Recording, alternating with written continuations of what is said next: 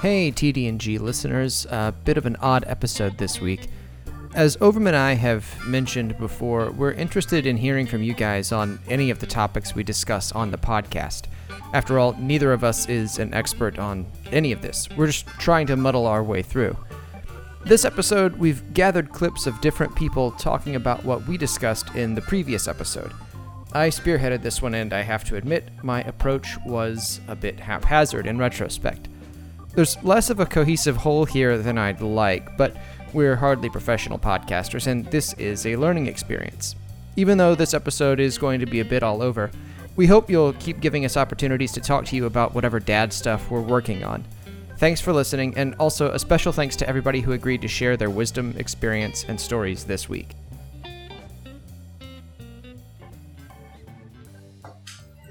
So you and I had talked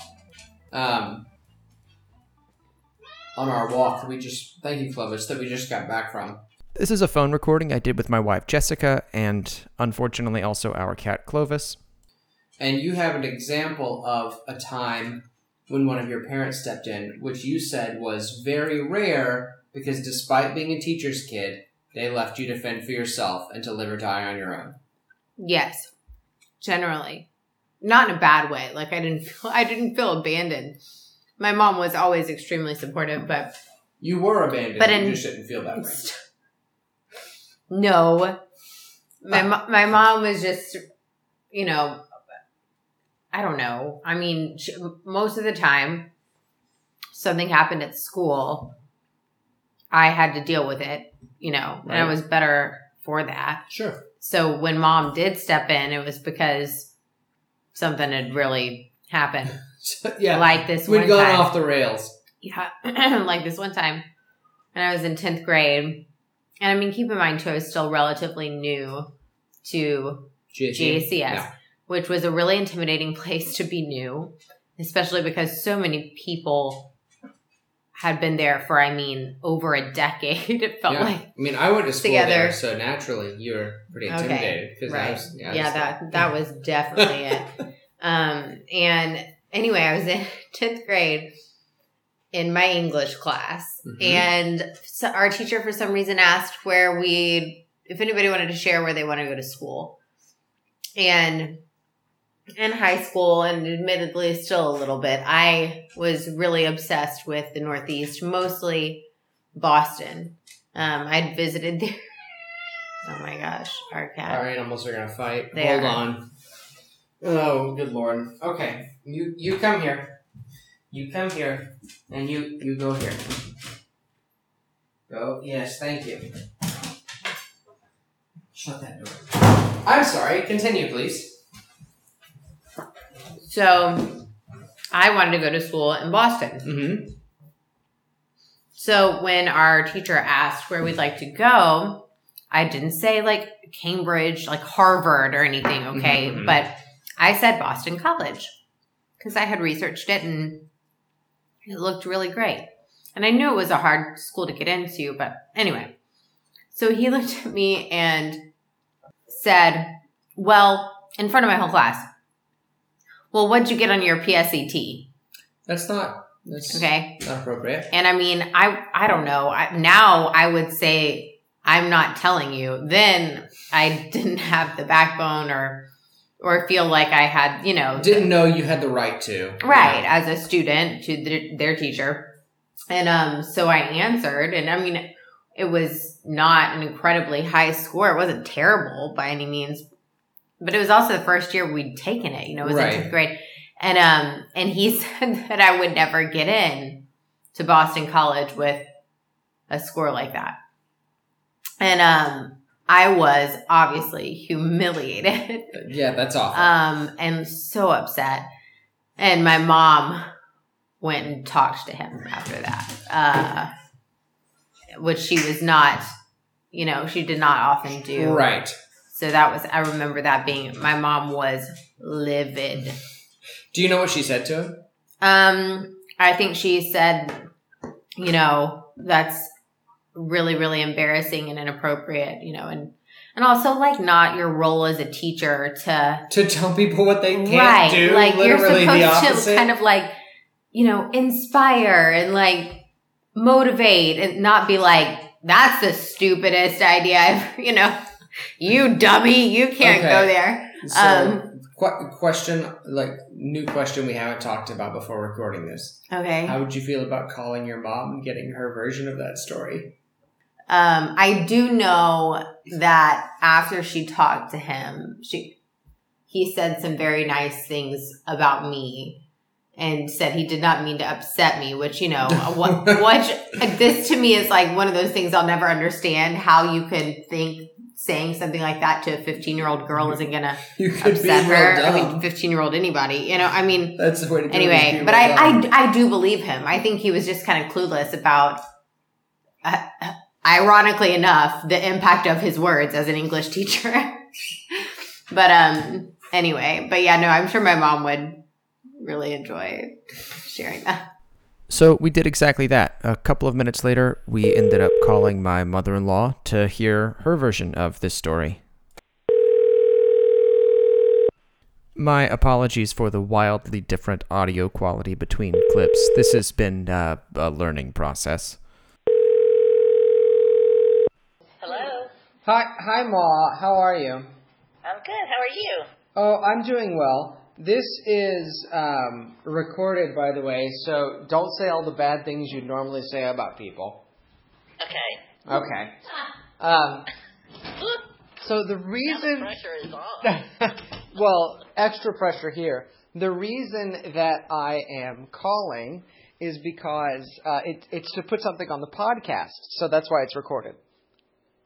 Okay. So, the most recent episode that Grant Overman and I have recorded, it's about times that your parents stepped in to handle a problem for you. Because the question that we had was, when is it appropriate for a parent to step in and solve a problem for a child? And so we were reflecting on times that our parents did that for us that was appropriate, or when they did it for us that was inappropriate, or when we wished they had. That was what we were thinking. And I remembered a story that Jessica has told me about a time that you stepped in for her that she's glad you did. Do you know what I'm talking about? She was in high school.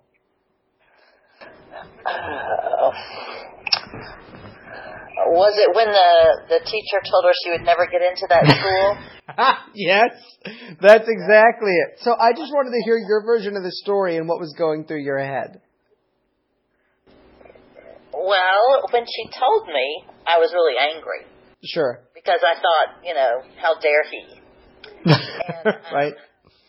And so I decided I would go talk to him, but I wasn't angry when I went to talk to him. But I told him that, I said, I don't think you realize how that came across. Right. And I said it was very disheartening and discouraging to Jessica. And this particular teacher never really showed much emotion. He was kind of, just keel all the time, either way. Yeah. But I could tell he was very upset. And he apologized over and over and said, I would never hurt her feelings on purpose. He said, as a matter of fact, I have often thought, if I'm ever lucky enough to have a daughter, I would love for her to be just like Jessica. Well, that's a very sweet thing to say. Yes. And I appreciated that. I can understand saying something that you really didn't think through and you go, oh, gosh, maybe that wasn't the best thing to say. Or you right. didn't realize that it was going to affect somebody like right. that. And, of course, being a parent and a colleague sometimes makes it harder to go and talk to that person. Sure. Because you have to be worried about the professional boundary as well as the personal boundary. Exactly. But I was glad I went and talked to him because I hope that, if something like that were to come up again, he would think before he said something like that. Right.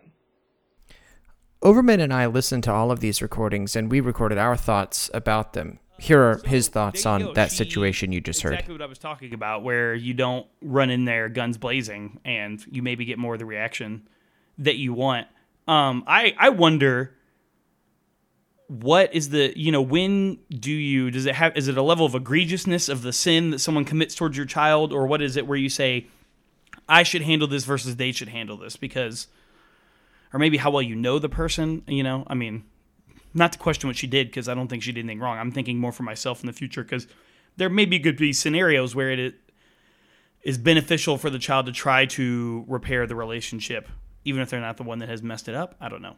But not that this is that situation. I'm just thinking in something similar, like this could be in the realm of those where it might happen. But I think that's really good. If you go in there and you give the person the benefit of the doubt, and you get a positive response, which maybe your kid isn't also very good at yet because they're teenagers, and most people in general aren't that great at that, and teenagers even less so, right? So I haven't even started thinking about what it'll be like to be a parent of a teenager. There's just too much to think about in the short term, since I'm less than a month and a half away from taking care of a newborn. My immediate goal is going to be to keep him alive until he's a teenager. So it's comforting for me to talk to friends who I've known from before they've had kids who now have kids. One of those friends, obviously, is Grant Overman, who I've been talking to about all of these clips. But this past week, I also had a chance to talk to another friend that I know from college, Jason Toy. Okay, so I have two kids. One is Kevin. He's 3.5. He'll be 4 in May. And then I have a daughter, Claire, who is going to be 2 in like 2.5 weeks. So I have two very much toddlers right now. Right. And so I guess kind of what Casey and I tend to try and do is, we know that like constantly saying like, oh, be careful, be careful, be careful, you kind of build this sense of fear in your kids. Right. And so we try really hard to stay away from saying that a whole lot, unless it's like very clearly they're trying something that we know is dangerous. Then we might Then we might say, hey, please don't do that, get down. Or we might go over and stand next to them. Like, let's say they're climbing something at a playground that they're not big enough for yet. We'll try and encourage them to try things that are hard, because you can never know what you can do unless you try it. Right. And so I guess that's from like a physical aspect. We generally try and let them fail. And if we think it might hurt them if they fail, we'll probably be close to them to either catch them and or assist them when they get stuck or something like that. Yeah. But as far as like, I guess, emotional or social situations, obviously, like when they're interacting with other children, we're usually pretty quick to step in right now, because they don't have the language a whole lot yet. Right. To be able to express why they're maybe getting so upset, or of why they want that thing that kid has. And so we're generally pretty quick about stepping in on that. Now, obviously, with Kevin, our older one, when he's interacting with some of his friends, and it's something really silly, like they're fighting over this one toy, we'll just be like, you guys work it out, take turns. Something like that. It's something that they know the concept of, and generally speaking, we let them figure it out, right, even though it might be difficult for a few minutes. So I guess those are the two main examples I can think of. So if you have any follow-up questions. Yeah, what about when they're dealing with like adults? Because like, as your kids get older, right, their interactions with adults get more complicated. Have you ever felt like you need to step in with this adult and say like, hey, maybe try that. This works well with him, or this works well with her. Can you try that instead, or anything like that? Yeah, so I know that we sent our kids to an in-house daycare. So Claire was there for pretty much her first year of life, and Kevin was there for 2 years, between 1 and 3. And I know that we would talk with Miss B, who was our daycare lady, a whole lot about like, hey, this is what we've been doing at home. It seems to work really well for their schedule and whatnot. And so I think generally speaking, or even at like church, we know the people who are teaching class and whatnot. So if there's ever an issue, they obviously can talk to us about it and whatnot. And so we're able to kind of let them know what works well for them and whatnot. I guess if we're with our kids. Oh, sorry. I'm sorry. 1 second. Hold on. Good. My dog's going nuts. Oh, man. That's going to mess up that part of the recording. Hold on. Bernie! Right, I can repeat stuff. Stop it. After brief and humane disciplinary action, I got Jason back on the phone. You were talking about how at church, everybody there who's like dealing with them, and so you know how to, I guess, handle that sort of any conflict that might potentially arise between your child and an adult. Right, and so So far, I mean, most of the reports we've gotten back from people that we're kind of like we leave our kids with, or our kids are with an extended period of time, whether it's Bible class or a babysitter and whatnot. We haven't really heard any huge issues that they've presented so far, and I think they're still at that age where they are only really super crazy with us or people they trust really, really well. Right. And so we have, at least I haven't seen any. Maybe my wife has a few times where they haven't had major conflicts with an adult yet. I know that last week at school, Kevin had a really hard day listening, and his teacher had to talk to Casey when she picked them up. So like, hey, Kevin's had a really rough day today. He kept saying no, and he kept taking toys from other kids. And so that's really the biggest thing that I have seen so far. And so I don't know if I have a whole lot of expertise yet on how to handle that conflict yet between a kid and an adult, if that ever came to be. Right. Have you and Casey talked at all about what your plans are kind of moving forward? Like, is this the kind of thing that you're concerned about it yet, or is it just you got so much on your plate right now that you're like, we'll deal with it when it gets here? I mean, probably more the second one. I mean, we've talked about it a little bit about, we want to obviously help our kids learn how to manage conflict with people because we feel like it's a really appropriate trait to have if you want to succeed in life. Right. And so obviously if it's something that we feel like a person is maybe going overboard on something, we'll step in to assist. Or if our kid asks us to help in a situation, we're obviously going to step in and help. Because I don't think you should ever ignore a child if they're saying, hey, help me. But I think for the most part, at least I know I am probably going to take more of a backseat in a lot of those situations. Because I think that's kind of what my parents tried to do with me, is kind of like, hey, we're here to help, but if something happens, we want you to kind of handle it because it's between you and them, not always us and them. So I don't know. I guess that's kind of where my stance is. We haven't talked about it a whole lot, though. Me and Casey haven't. Okay, one last question here, and this is because you have a son and a daughter, right? And so this has been something that we'll probably include in this episode. I'm not sure yet or not if it'll fit, but there are some studies that talk about the ways that parents step in for their different children, and that parents tend to step in more for girls than they do for boys, and boys tend to be allowed to climb on things more or get in trouble more, whereas girls are stopped before they can really reach their potential. Have you noticed at all a tendency to step in more for your son or more for your daughter than you did for your son? So it's kind of sometimes I feel like yes we do, but then I'm also like, well, I can't even really remember what I was doing when Kevin was Claire's age because we were about to have Claire, and so I don't remember exactly how we did some of the things with Kevin and whatnot. I know that we probably let Claire get away with a little bit more at home than we did with Kevin at his age, but I think that's kind of the tendency of having multiple children is you kind of get a little more lax on certain rules because you realize you don't really want to fight over it all the time. Right. It's not a boy-girl thing. It's a second child thing. Yeah, I think it's more that than a boy-girl thing. I will say that I've been, like I said earlier with the be careful thing, I've been really, really cognizant, I guess you could say, of not saying that to Claire all the time. Because obviously I want to protect her, right? She's my little girl. But I know that if I'm going to say it to Claire, I have to say it to Kevin when he's doing something. I mean, outside of the fact that she's 2 years younger, and so she's trying to do the things he's doing. So I'll sometimes be like, Claire, I don't know if you can do that yet. I'll say things like that, but I try to really, I hesitate with saying be careful or oh, don't do that because it's dangerous type thing. Because if she wants to be a climber when she starts getting older, sweet, if you're good at it, go climb things. You know what I mean? I don't want to hold her back from doing something that she thinks is fun. And so I might do it a little bit more with Claire than I did with Kevin, but I try to be really careful of not overdoing it. Right.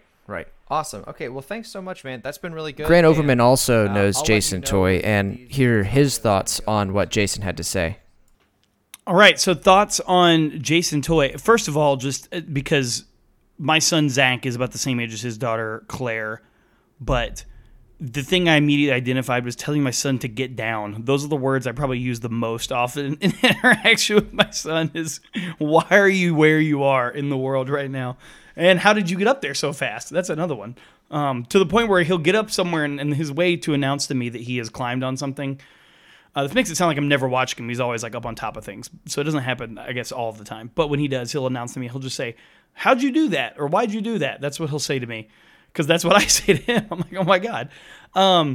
I really like how Jason put that, because I do think that the roots of when you intervene for your children at an older age when they can't handle a difficult situation, which is kind of what we've mostly been talking about, is teenage years and on, has its roots in how much autonomy you allow them to get. That's a very important developmental stage at a young age. So I think being aware of it and not just across the board protecting them from any potential harm or risk at that age. I mean, obviously, like Jason was saying, you control it a whole lot. I would say that's something that I try to work on and be better about, picking the language more precisely. So kind of like he said, instead of saying be careful all the time, although there are times where it's appropriate to be careful while you're trying something, I will tell him, like, slow down so you can still run in that area, you know, where you might fall and land on the rock, or we're walking on the sidewalk into daycare and he starts running, and you can just watch when a little kid starts getting a little too fast for the amount of body control they have. And I will tell to him, slow down, so keep doing what you're doing, but rein it in, right? At least that's my idea. I don't always do that, because sometimes my reaction is, oh, be careful. And I don't know that I have like a constant worry. It's just like, for me, it's really that I don't want to see you fall. I know that that's going to suck, and I don't want to do it, you know, have you do that. And I'm going to feel bad. It's definitely more for me than him. Like, I'm going to have the guilt that if you fall and bust your lip, it's not the end of the world. And he is a tough kid. That's my biggest thing, is working on my reactions to those, because I want to offer sympathy and I want to be immediately, but I know that can sometimes, kind of like we were talking about with Donna. Like, if you go in your knee-jerk immediate reaction, she talked about not being angry when she went in there. Well, yeah, you've got to rein it. So for me, I'm a very kind of knee-jerk emotional person, and so I have to rein that in a lot. But, you know, I love that, like, just having a plan for how you want to approach it and thinking about how that affects the future, I think it both helps your child, but I think it sets good habits for you as a parent to weigh things a little bit more, maybe, in how you react, rather than just going with your gut, protect my child at all costs reaction. The only other thing I was thinking about in listening to him was something that because he mentioned talking to Claire and thinking about her specifically. It's sort of similar, but not really. I try to, when Zach gets frustrated or mad at something, rather than step in and solve it for him, like I want him to do it, but and this is an idea that really was my wife's, and I've adopted it. I don't know if she did it on purpose so that I would, you know, remember to tell myself this, but when something goes wrong, to remind him, and I will say to him, it's okay to be upset, but don't, you know, yelling doesn't help, or we still don't throw our toys, even if we're upset. You know what I mean? So to acknowledge that the feeling is legitimate. And that was an example of something, especially for a little boy, right? To say your feelings are okay, right? Or if you're crying, it's okay to cry. And so instead of, oh, don't cry, which, you know, I'm saying it sweetly to him, but it's kind of communicating that same thing where, like, quit crying right now. It's like, it's okay. And I try to just, you know, get him to talk to me about it as much as a 2-year-old can. I don't know if he knows what's going on. That may just be, again, training my vocabulary. But I could really identify with that with Jason, the trying to, you know, figure out, okay, let me try to choose my words carefully ahead of time so that I can use them appropriately in the moment. I don't know how successful that is, but... Nothing has made me more aware of the words I choose than doing the podcast, because I actually go back and listen to what I said while I'm editing. I'm constantly amazed, and usually not in a very good way, at what comes out of my mouth. It can be incoherent, or sometimes something that I just flat out disagree with, and I'm the one who said it. So it's been fun getting to do that, but I was most excited about this next brief interview because it's someone I've known for a long time, and the context of the podcast is just so different from the way that he and I would normally talk. Hey, okay, yeah, good. We're good to go. What's up? Can you hear me okay? I'm got you on speakerphone because I'm in the car. Yeah, no, I can hear you good. You're coming through clear. All right. So you just tell me what you want to do, and let's do it. You get 0 bonus points for guessing who this person is. Hey, guys, my name is Tyler Vickery. I am Grant's older brother, and that's me. And how many kids do you have? How old are they? I've got 2 boys. My wife and I, Katie, have 2 boys. Hayes is a little over 3, and our youngest, Rowdy, is roughly 14 months. I have to admit that I was most excited to see what stories he'd come up with. I was always a bit more of a rule follower growing up, and to a degree, I think I lived vicariously through my older brother. Yeah, so I've kind of got two examples. I remember, I believe I was probably 6th or 7th grade. I don't remember what I did, but it's clearly something I shouldn't have done. We were at church, and I believe in some capacity I was disrespectful to Bill Burton. I know you remember him. Yeah. Somehow Mom and Dad found out about it. I believe it was on a Sunday morning, whatever I did, and then they found out about it sometime Sunday afternoon and told me, they said they basically gave me two options. I could be punished or I could go take the initiative and talk to him at church and apologize that night. So I went and found him at church that evening. I was extremely embarrassed that I had to go apologize to him, but that seemed to be, to me, the lesser of two evils. That may fit into that category, but the lesson that I learned from that is it's a lot easier to admit your mistakes and admit when you're wrong and get it over with than let it linger. Right. So I'm glad that they stepped in that situation.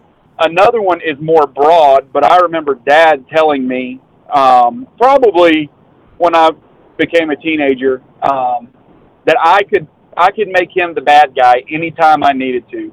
I could throw him under the bus if there was a situation that I didn't want to be in. Right. Meaning if I got invited to go somewhere I didn't want to go, if somebody asked me to do something I didn't want to do. So I remember calling him on multiple occasions in high school and saying, Dad, I'm getting asked to go to X place. I need you to say no. And he would say, you're not allowed to go. And then I could go back to my buddies and say, look, I asked my dad, I can't go, I'm sorry. And he was the bad guy, and he stepped in to help me out, knowing that he was the bad guy. And that's absolutely something I will do for my boys. But I was glad that was an option and knew that he had my back in that capacity growing up. Yeah. Do you remember the Rankins, I think was their name? I do, yeah. And was their son's name Ty Rankin, maybe? Yeah, Ty Rankin. Rankin. Yeah, sorry, the Rankins are from ACU. Ty Rankin. Your story about Bill Burton reminded me of a time when we were getting babysat by Ty, and I lost my head and told him I hated him, like he was the worst, and I hoped he died or something. I think I was 5 or 6, went nuts. Yeah. And Mom found out about it. No, I was older than 5 or 6. How old? I don't know how old I was, but you would have been young because I was young. Yeah, I was pretty young, but I remember Mom making me go. Mom put me in the car and drove me over to their house and stayed in the car and was like, "Get out and go knock on that door and go apologize." And I got out and I went to, and I was mortified, right? But it's like, okay, you know, hey, controlling your temper is a good thing to do so that you don't have to end up in this situation again. Exactly. That, and owning your mistakes. Right. And they force that on us at an early age, apparently. So what about your boys? What are your plans?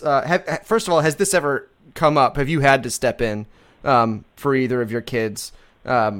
Or how is this with them? Yeah, absolutely. So I'll preface it by saying I remember before Katie and I had kids, not her as much, but me, I would say, I'm not going to be X way when my kids are here. And then your kids get here, and you're exactly the way you say you wouldn't be. So I will say this, thinking that this is how I probably will react in the future, but can't guarantee anything. Right. But obviously when they're young, you have to step in all the time.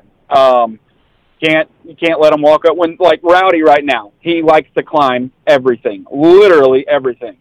So there are some times where I will let him go up the stairs, and I'm using air quotations here, by himself while I'm directly behind him. And if he falls, I can step in and catch him. Right. There's other times where I'll be a little bit further away, and there's this train table we have in the playroom. He likes to climb up on that train table, and it's only about, I'd say, probably 15 inches off the ground. So if he falls, he's not going to fall real far. I will let him climb up there, and I'll watch him. But if he tries to climb down, I'm not going to help him. I know that he's not going to bust his head open and have to get stitches. I'll let him work it out, and I think that builds his physical ability. And so with Hayes, our older one, and my wife is a lot better about this than I am. But when she's out with them, or we're out with them somewhere, and Hayes is playing with some little kids that are his age, or close to his age, and they'll get in a fight, we'll just let them work it out. They need that that social. They need to learn the social aspect of how to deal with their differences.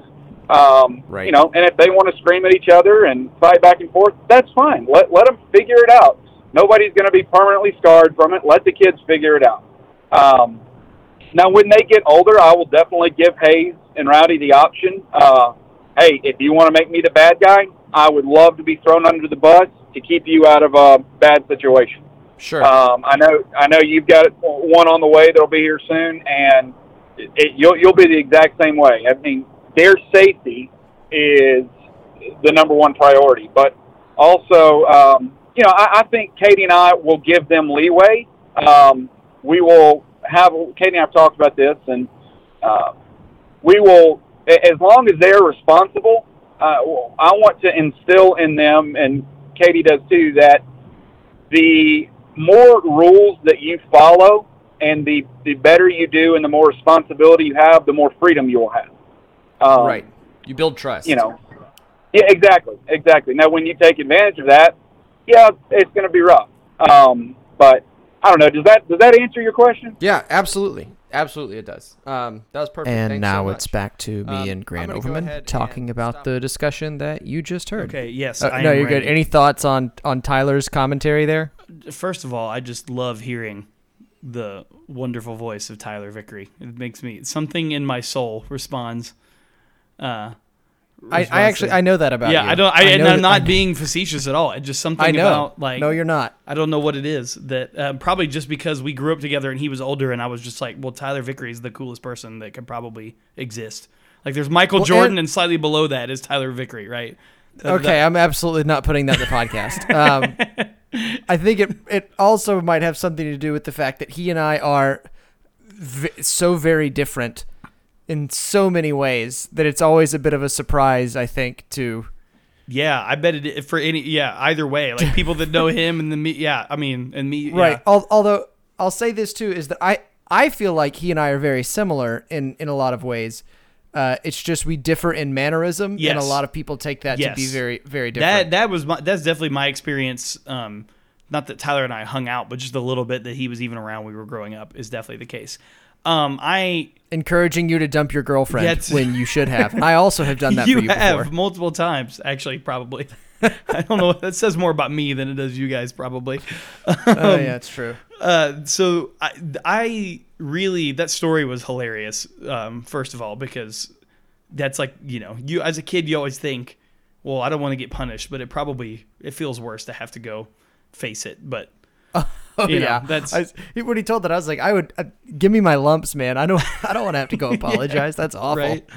But I think, you hear it again, kind of, I'm seeing this theme where it's like you prepare yourself as best you can and anticipate things and gather to be ready in the moment. I will say that I definitely identify with that. I'm going to do things this way, or I'm going to feel this way about it. And then it comes and you're like, oh, wait, I just feel the same way about this as I do everything else in life. Right. Or I react a different way. That has been my experience, that my emotions in the moment doing something with my son, whether it's good, happiness or joy or sadness or frustration or whatever, have all been different in both character and intensity than I thought they would be, for sure. Right. So that to me is the biggest pitfall, at least what I anticipate for myself, is just like, how strongly am I going to feel about whether he's messed up or not, man. And that was my experience. Is similar to what he said at the end. That was about, the more rules you follow. That was my dad. He's like, look, here are the expectations. You meet these without me having to be on you about them. Yeah, I'm going to give you the benefit of the doubt. But if you cause me to not be able to give you that anymore, it will be horrible for you. There will be nothing. Yeah, but for real though, because I'm giving you an amount of trust and responsibility, and the greater the responsibility and trust, like the more severe the consequences, right? So that is something I'm glad for, but I can just like it almost adds that personal level to it. Like if your kid is messed up, like I cannot believe you did that or said that to that other person. I can only imagine, especially for your dad, like. And just all the dynamics between nobody listening to this, or most people don't. Some will know who Bill Burton was. So I can only imagine like someone who's kind of sort of a colleague, elder but where exactly. My dad was the preacher. Yeah, like that's even worse. Like, man, you have not only done something you shouldn't do to anyone, you have now made my life potentially more aggravating. So kudos to him. Couldn't you have picked someone I don't work with? Yeah, kudos to him for a measured response. That's what I'm most worried about for me. And any of these is a measured response. But I do think that's a good way to be. We're getting another theme, which if boys are the things that climb on things that they shouldn't climb on. It's universal. It makes me feel better. The theme. It really does. That's a short aside. That's one of my favorite things about being a parent, when you find out something annoying or weird your kid does, that they're not the only one who does that. Because you're just like, thank God. Okay, I didn't somehow irreparably mess you up, or I got the one kid who does this thing and everybody else's kid never does it. So. Which is a concern, I think, especially for you and me, because we can be odd ducks at times, and several times in my life, and I'm guessing in yours too, I found out, I am the only one who does that, or who does this to this degree. Well, and I'm really hoping that I impart whatever normalcy I can onto my son. I've yet to meet anyone who refused to wear anything but sweatpants to school to the 5th grade like I did. Although my son gets mad sometimes when all clothes, he gets mad when I put them on him, but more mad when he likes the sweatpants more than the jeans, which... We all do, but you can't blame him. Yeah, you know? but of course now better. I'm thinking like, are you gonna like be okay with this, or am I gonna have to? There's one thing where speaking of somewhere my parents should have intervened. They should have just beaten me till I dressed like a normal person. I think. I'm doing this for you. Yeah. Oh man, no, but that's good stuff. I appreciate that I'm not the only person that tries to anticipate these things, and also has found that sometimes you anticipate them and it still doesn't go the way that you wanted it to.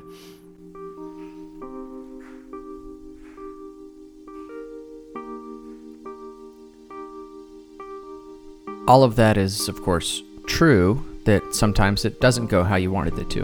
And as often as we talk on this podcast about things that might go wrong, sometimes they do, in fact, go wrong.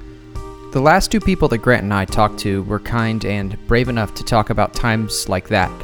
Both are dear friends, and, well, I think their words will speak for themselves. My name is Raymond Jameson, good friend of Grant Vickery here, and I recently became a dad for the first time, and my daughter Jalen is now just a hair past 2 months old. And this is, a new, fun learning experience. So you're pretty exhausted too, I would imagine, right? Yeah. I mean, that's pretty much a constant state at this point. Something to look forward to. Yeah. It's right around the corner, so it's a month and a half away for me. Yeah. When we talked about this question earlier of, times your parents stepped in, this really hasn't been too relevant for you yet, because at 2 months old, literally you step in for everything. Absolutely, they do no stepping. But you were talking a little bit about about a conversation you had with your mom, right?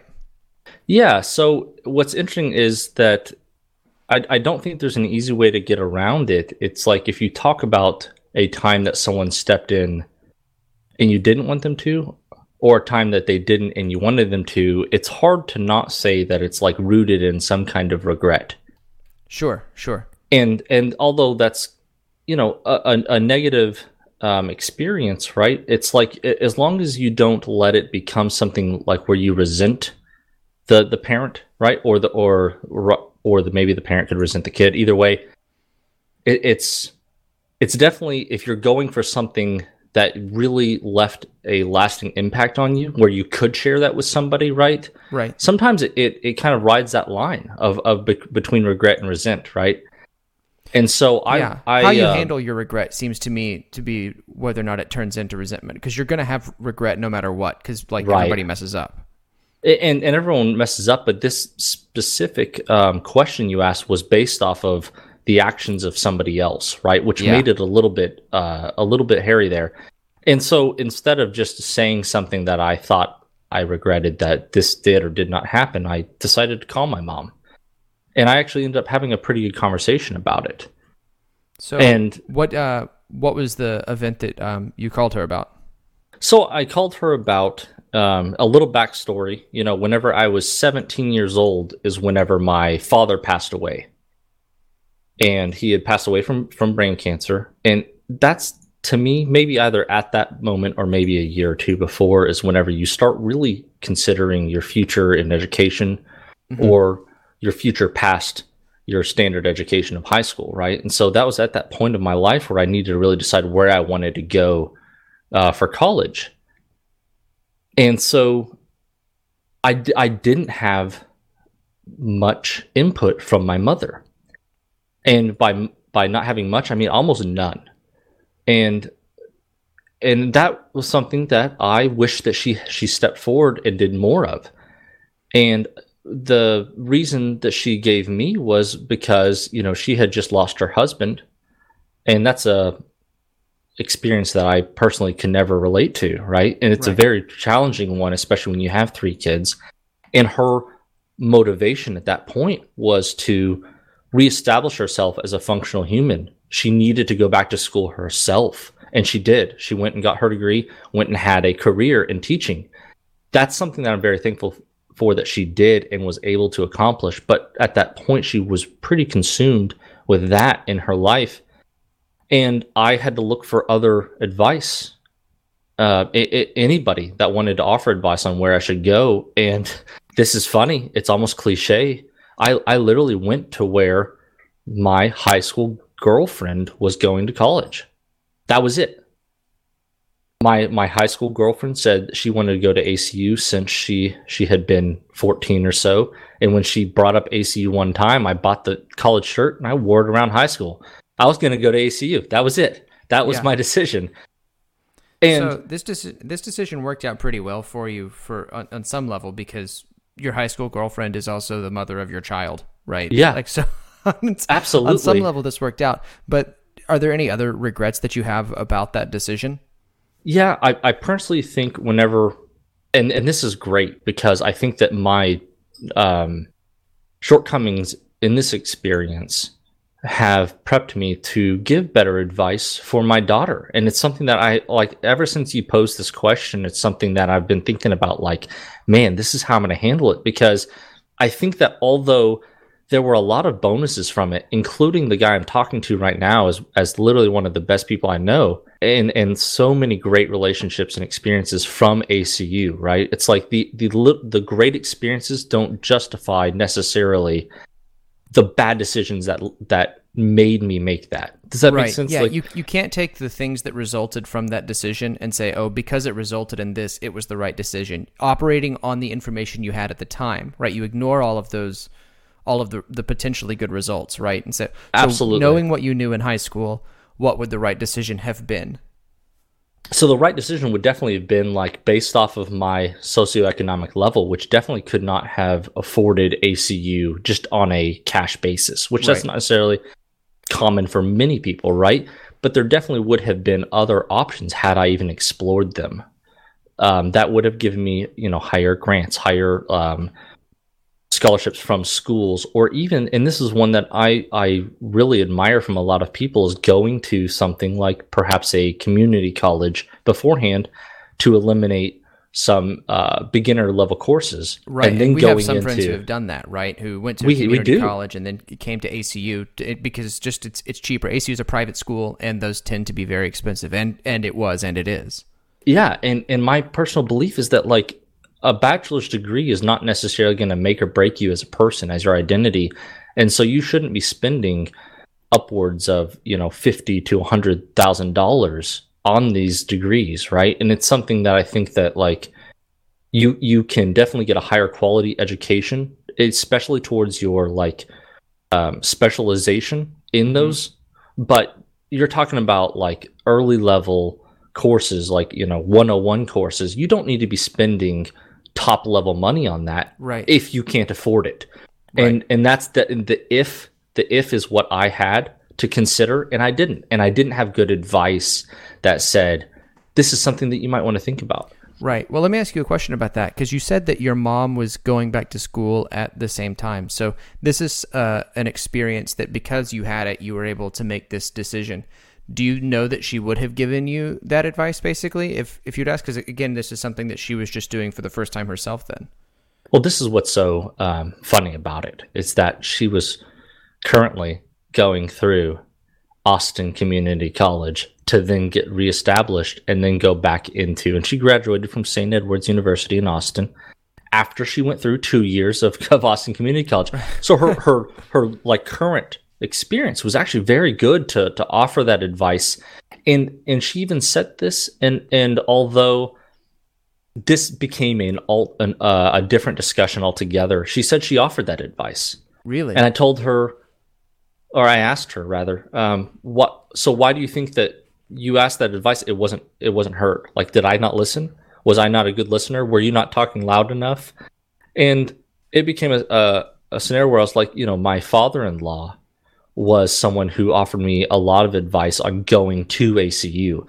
Why did he trump you in saying go to community college first? Sure. Because and this isn't a scenario where I didn't respect my mom, love her, or listen to her. I have had and I have always had a very good relationship with her, right? Right. It's just I really do think that the scenarios aligned where she was going through 3 major events, and Sure. then being losing a husband, the father of her kids that he loved, that she loved, everybody, that was already one event on its own. Then also trying to make a living, that was the second scenario. And then also she was trying to and I don't hold this against her at all, because her current husband is someone that I love and I cherish. Sure. But she was also trying to find her next step in a relationship. And I think that those 3 things lining up the way that they did made it where and again, I don't hold this against her, where she couldn't exactly be that cornerstone of someone that's going to give you really good advice when you need it. Right. Did you find that talking to her about this, like, now, do you feel better about that scenario, even though you may wish that it had gone differently? Do you feel like a sense of peace about it now that you didn't before? I do. And not only that, but I think the fact that I was able to ask her when she wasn't expecting it, right? Because I had time to think about this Sure. when you asked the question, and she didn't. So I called her and I was like, boom. And she had to respond to it, right? It caught her off guard first. And I think that you can get defensive. Most people will get a little defensive whenever you're challenging their decision making, right? And I think Right. that she went through that, and she was able to process it pretty quickly when she knew where I was coming from. And I think that the fact that I was able to pose that and then process it with her, I think that it was a good experience for both of us to let her know that, like, hey, I made these mistakes, and I think that there are mistakes that you could have helped me if you were a better parent. And I'm going to say that pretty harshly, right? But that's what we're kind of aiming for here.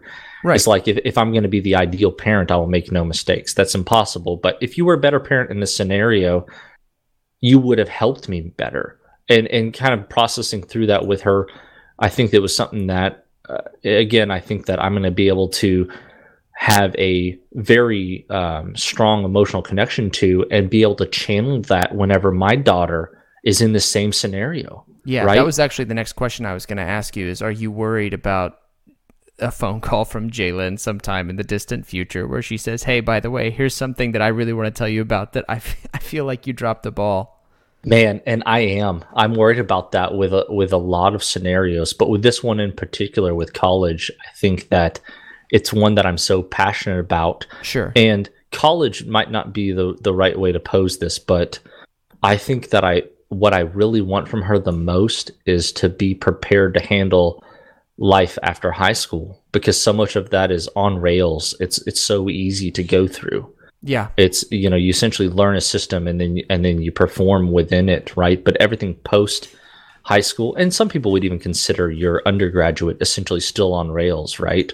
But you want someone to be ready for that transition right? And the transition, I think, is the most point, whether it happens after high school, because, trade school is great. There's a lot of things that can happen, and if there's even a career that doesn't necessarily require something like an undergraduate degree, I would want her to be prepared to handle that responsibility. But that core transition, I think, is what I focus on the most.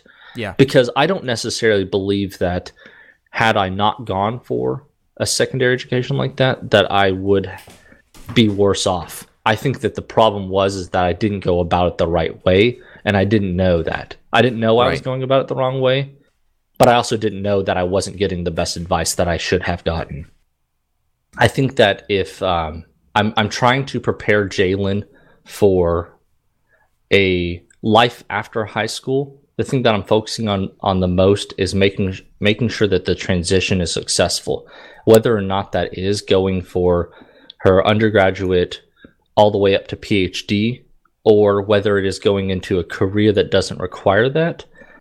I want to make sure that she is certain, confident, and left with the least amount of burden possible, right? And I think that that's where some people fall into this trap of the college education, is like, am I going to be left with a burden that doesn't match what my potential income would be if I go, through with this?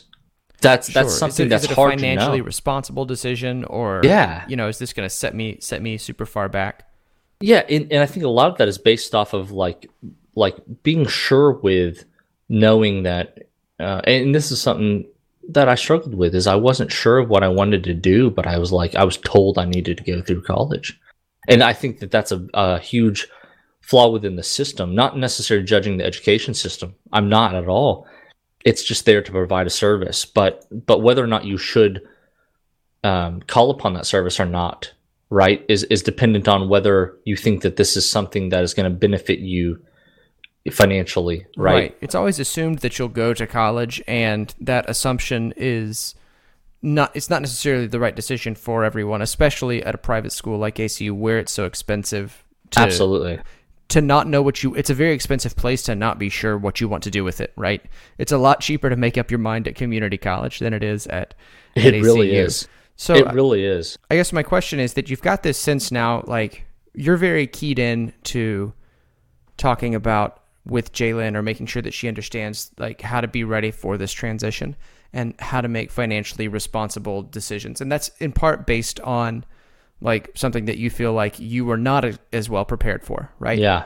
So is there anything that, or I guess the better way of stating this is, you became aware of that as a parenting thing because you feel like it's something that you were not given, right? So what are some things that you feel like you were given that you also want to make sure that you got, that you also give to Jalen? Yeah, I think that this answers multiple it answers multiple questions moving forward, whether I think that what my parents did was right or wrong. And it's that essentially, like, I'm really big on modeling the right life. You can model the right behavior, model the right characteristics, model the right whatever, right? And I think that my father and my mother were actually good models in that regard. Mm-hmm. I want to model being ethically sound. I want to model being someone who's a kind person, right? But what's so powerful, I think, for especially young kids is modeling, being a hardworking person who their hard work benefits their life.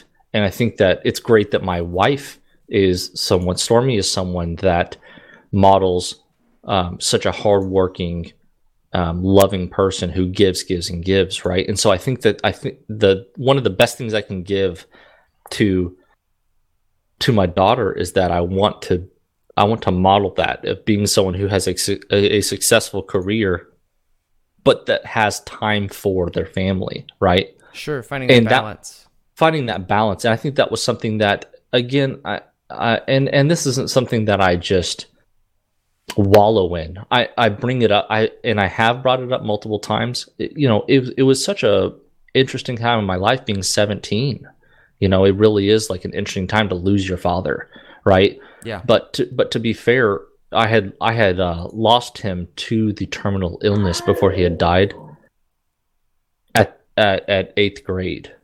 Yeah. And so it was like Yeah. between 8th grade and being 17. I don't know what 8th grade is. 13. Yeah, But 13, 14. between somewhere there. 13 and 17, that was when I was really losing my father. And so I kind of lost that model to a sense. But something that I think I wasn't necessarily aware of enough was seeing the struggle that my mother was going for. Seeing the struggle that my mother was going through and how she had responded to it. It was very powerful looking back on. Yeah. Now that I've gone through my own struggles, right? But one thing that I want to provide for Jalen that I think that my mother and father, even though he was in a very short period of my life, I think that they both modeled that being a hardworking person who was a good person, who's an ethically sound person, who honestly wanted to do good at all times. That's something that I want to provide, because I think that foundation really provides that self of identity for Jalen that I think will help her go through a hard transition, like going from high school to the beyond. Right. And so and that's, again, you're by asking me this question, you put me on this process of going through all this with my mother, and we went through a lot. I think that I'm spitting out a lot of answers that took along a 3-hour conversation. Right. Right. So yeah. it's I really did. I came to acknowledge and respect the fact that she did all of this, because it's interesting to think that, like, if I was to be in her same boat, that would be, we're talking 5 years from now is how old she was whenever she went through it, right? It's like, it's crazy.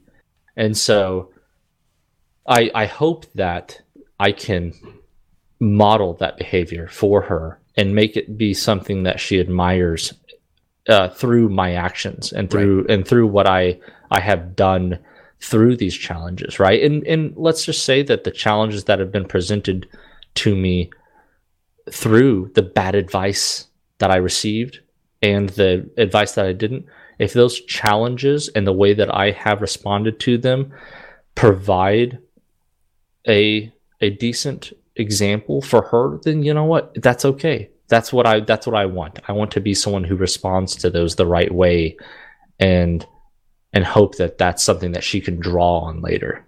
Yeah, and too, if your parents can provide for you, like you say your mom and your dad did, if they can provide for you an example of what it's like to behave ethically, just in general, like in a general sense in a lot of different situations, then when you do find yourself in a situation that's a product of some bad advice, it's a lot better to handle that ethically than unethically, right? Right. So it's it's a mixed bag, and I'm terrified of my own failure and my inevitable failures. I'm worried about those, and they're constantly on my mind, which is something that Grant and I have talked about a lot on the podcast, is how I tend to obsess on what all can go wrong. But I met you at ACU, and I've known you for a long time now, and so I guess it also I feel like it alleviates some pressure off of me, because if you feel like your mom made this mistake and it's in the middle of this incredibly unimaginably difficult time, like, you were still a person who was you were a little older than us when we got there, right? You were our RA on our freshman hall, and you were somebody who was like there for us and a good leader and a responsible person, and who became a really good friend over time. And so if that's what that kind of mistake results in, then I feel a lot better about just trying to accept the fact that I'm going to make those mistakes, and then the general, like, live ethically and try and model what it's like to be a good person. Like, I feel like that can have those like amazing positive results. Yeah, I appreciate that, first off. And also I think that based off of this these experiences that I've had, I think that I equally am afraid of my own failures, but not so much whenever it was by myself and in my own head. But now I think, as you're struggling with now, is that my failures now affect my child, right? And And that alone is terrifying. But then you think like, okay, these mistakes that my mother made, that might be something that's so strong that I remember 15 years later, they didn't necessarily destroy my life. And that was the one mistake that I remembered. Well, then maybe I can make mistakes along the way. And I can also overcome them, and hopefully, the mistakes and the triumphs together will culminate into a positive life that I have helped provide for my child. And I think that that's my mindset moving forward. And that's one thing that I definitely appreciate out of this very simple question that you posed to me. It's like, hey, what's some advice that you wish you had, right? Yeah. But it resulted in like what essentially spawns that question is a regret, right? Or a mistake that you think someone else made, but that the overall outcome is not catastrophic, and that I can overcome the same mistakes that my mother made, because I'm going to make as equal or worse mistakes. Right. But not the same, but I will make some. Sure. And I think that that's the fun thing about this question, is that I think that I know I'm going to, and that I just need to be ready to handle those, right? I need to be ready to handle those mistakes.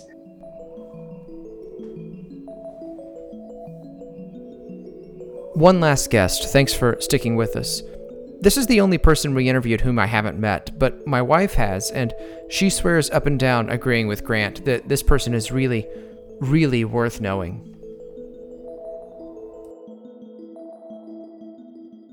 All right, good. Okay, my name is Karen Vertel, and I work with Grant here at ACU. He's asked me to tell stories, maybe if I have some, from when my kids were little or younger, we'll say. They are grown, about maybe a time whenever either we stepped in and maybe we regret stepping in and freeing them from feeling a consequence, or the reverse. So I have a couple of stories. Kinley, our daughter, was not big on following curfews at all. And so she knew that she could play her daddy to her advantage and would constantly be missing curfews. And I had to be the mean parent. So she would never call me to tell me that she was going to be late coming in from a date or whatever. We lived 35 miles from where they went to school, and most of her social activity took place in the town where she went to school. So constantly, the girl never kept a curfew. So she really didn't pay much of a consequence as a result of, because she would get out of trouble by calling her dad. I don't know how this has played out in her professional life, and she's done well since she graduated from college, and she's always done really well in the jobs that she's had. So maybe she scooted by and got away with that. I know that she's big on curfews now, so it's kind of interesting. She's a project manager, so she enforces curfews for other people, if you want to think about it, deadlines and curfews now, so paybacks. Tanner, our oldest, was probably in the 3rd or 4th grade when he used to like to sleep until about 10 minutes before it's time to walk out the door, was constantly forgetting homework. Again, we live 30 miles from school, so probably when he was in the 3rd or 4th grade, I would bail him out and run home if I was working and pick up his homework, or if I was at home, have to drag little sister and homework and drive 30 miles to bring him homework. Well, by the time 5th grade rolled around, my husband and I decided we were not going to do that anymore. So sure enough, the 2nd week of school rolls around and Tanner has left homework at home. Mom, please come bring it to me. So we didn't. And he got a bad grade, and we thought, hey, this will stop this. Later that same week, he left homework at home again, and we did not bail him out. And we thought, surely this will start this, because both my kids are smart. They know better. The very next week, probably Monday, Tuesday, or the next week, he did it for a 3rd time, and we thought, man, this kid is never going to learn. But we did not bail him out. We stuck to our guns. We did not bail him out. He had never, for the rest of his time in, elementary, middle, and high school, never forgot his homework. Or if he did, we didn't find out about it. So consequences really worked well for Tanner. That's a little thing when we're talking about the whole big scheme of things. Probably homework is not the biggie. But he also now works in project management for a large, giant company. And he is big on enforcing deadlines and does not give a lot of grace to people who don't meet the deadlines in his line of work. But he is now going to see what that feels like. He has a little kindergartner who likes to sleep until the last minute, doesn't really like to get up early. So I'm going to enjoy sitting in the back seat watching this play out, I think, in the future to come. I'm looking forward to watching that to see if he will do the same thing with his children. So that is great. Did you and your husband did you have a criteria for deciding like when it was appropriate to intervene or when it was appropriate to not have too harsh of a consequence or something like that? So I think that obviously if it would have been something life or death, we would not have stuck to our guns. I'm sure we would have jumped in. We didn't, fortunately, never had that happen. But I think I'm glad that we stuck to our guns on the grade, on the homework and things like that, because we would have, I think we'd been forever bringing homework. I would have been doing that for Tanner his senior year, I'm sure, if we had nipped it in the bud. There are some times that I wish that we probably would have gone to bat for him, that we didn't. I can think of a situation in particular, Tanner's senior year, that looking back now, I wish that I would have gone to bat for him with a sticky teacher situation. Everything ended up fine, and Tanner was one of those kids that always took care of everything himself. So when we said, do you want us to get involved in this? He said, nope, I got it. So we let him have it, and he paid the consequence for it. But at the time, we were fine with that. But now looking back, I kind of regret not kind of going to bat for him on that one. But I think if you don't ever let your kids feel the pain of a consequence, you are doing them a disservice, really, as a parent. Right. Well, I think it's really interesting that you asked him and he said no. Yeah. Because I think that makes it... I think he wants to, by that time, he was 17 years old, and he very much wanted to appear, I got this. Sure. That strong man. His dad's a very strong man, and so... So I think he wanted Dad especially to know, I got this. I was part of this problem, so I'll fix this on my own. And he did. It all worked out fine. But, man, that was kind of hard to let that go. I was going to say, was it really hard to watch him? Because I don't have to do that yet since my son's only 2. Yes, it was. There's not really situations where I have to watch you. I mean, if I have to watch him struggle with something, it's like, putting a puzzle piece in there or getting the lid off of something. It's not something where I feel a lot of emotional angst. Right. And so it was hard because virtually all the other, at least moms in the mom group, in friends group, all of us raising kids at the same time, everyone, I think, said, oh, I would have done, man, Karen, you should have done. Oh, yeah. Oh, Karen, y'all should have done this. And we didn't. And we were just... we'd say, no, we're going to let him work this out. And then we'd go, are we doing the right thing? But I think in the end, maybe we did the right thing. I don't know if they'll ever know. But anyway, it all worked out fine. And so I guess it was the right thing. But that is one time it was really hard not to jump in and save him. Sure. So I'm going to put you on the spot again then. What do you have one where, since you had asked him and he'd said no, do you have one where one of your kids asked you to take care of something for them, explicitly, and you said no? And I want to know if you can remember that, and if you don't remember specific, but you just know it happened. Do you remember? Was that feel different? Was it a little bit easier? Because, no, I think you should have to go through this, so watching you go through it is a little easier. I mean, I have a lot of things I could... Poor Kinley. Yeah, poor Kinley. Yes. But, so she would ask to be bailed out a lot in high school. But we just, because we had stuck to our guns with Tanner, we stuck to our guns with Kinley. Sure. And she'd be mad about it, but my mom would always tell us when we were kids, you've got the same clothes to get glad in. And so we would just say, you just got the same clothes to get glad in. So suck it up, Buttercup, and move on down the road. So, yeah, man. she would ask a lot to be bailed out. And if she asked me, the answer was almost always no. If she asked her dad, sometimes he'd cave.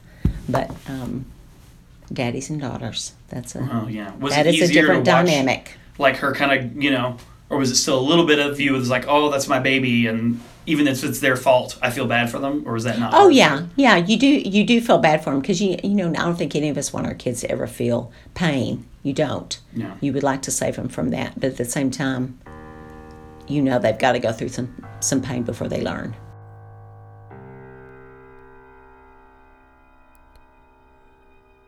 Two Dads Named Grant is a labor of love, and this week it's brought to you by Grant Overman, me, Jessica Williams Vickery, Donna Williams, Jason Toy, Tyler Vickery, Raymond Jameson, and Karen Vertel.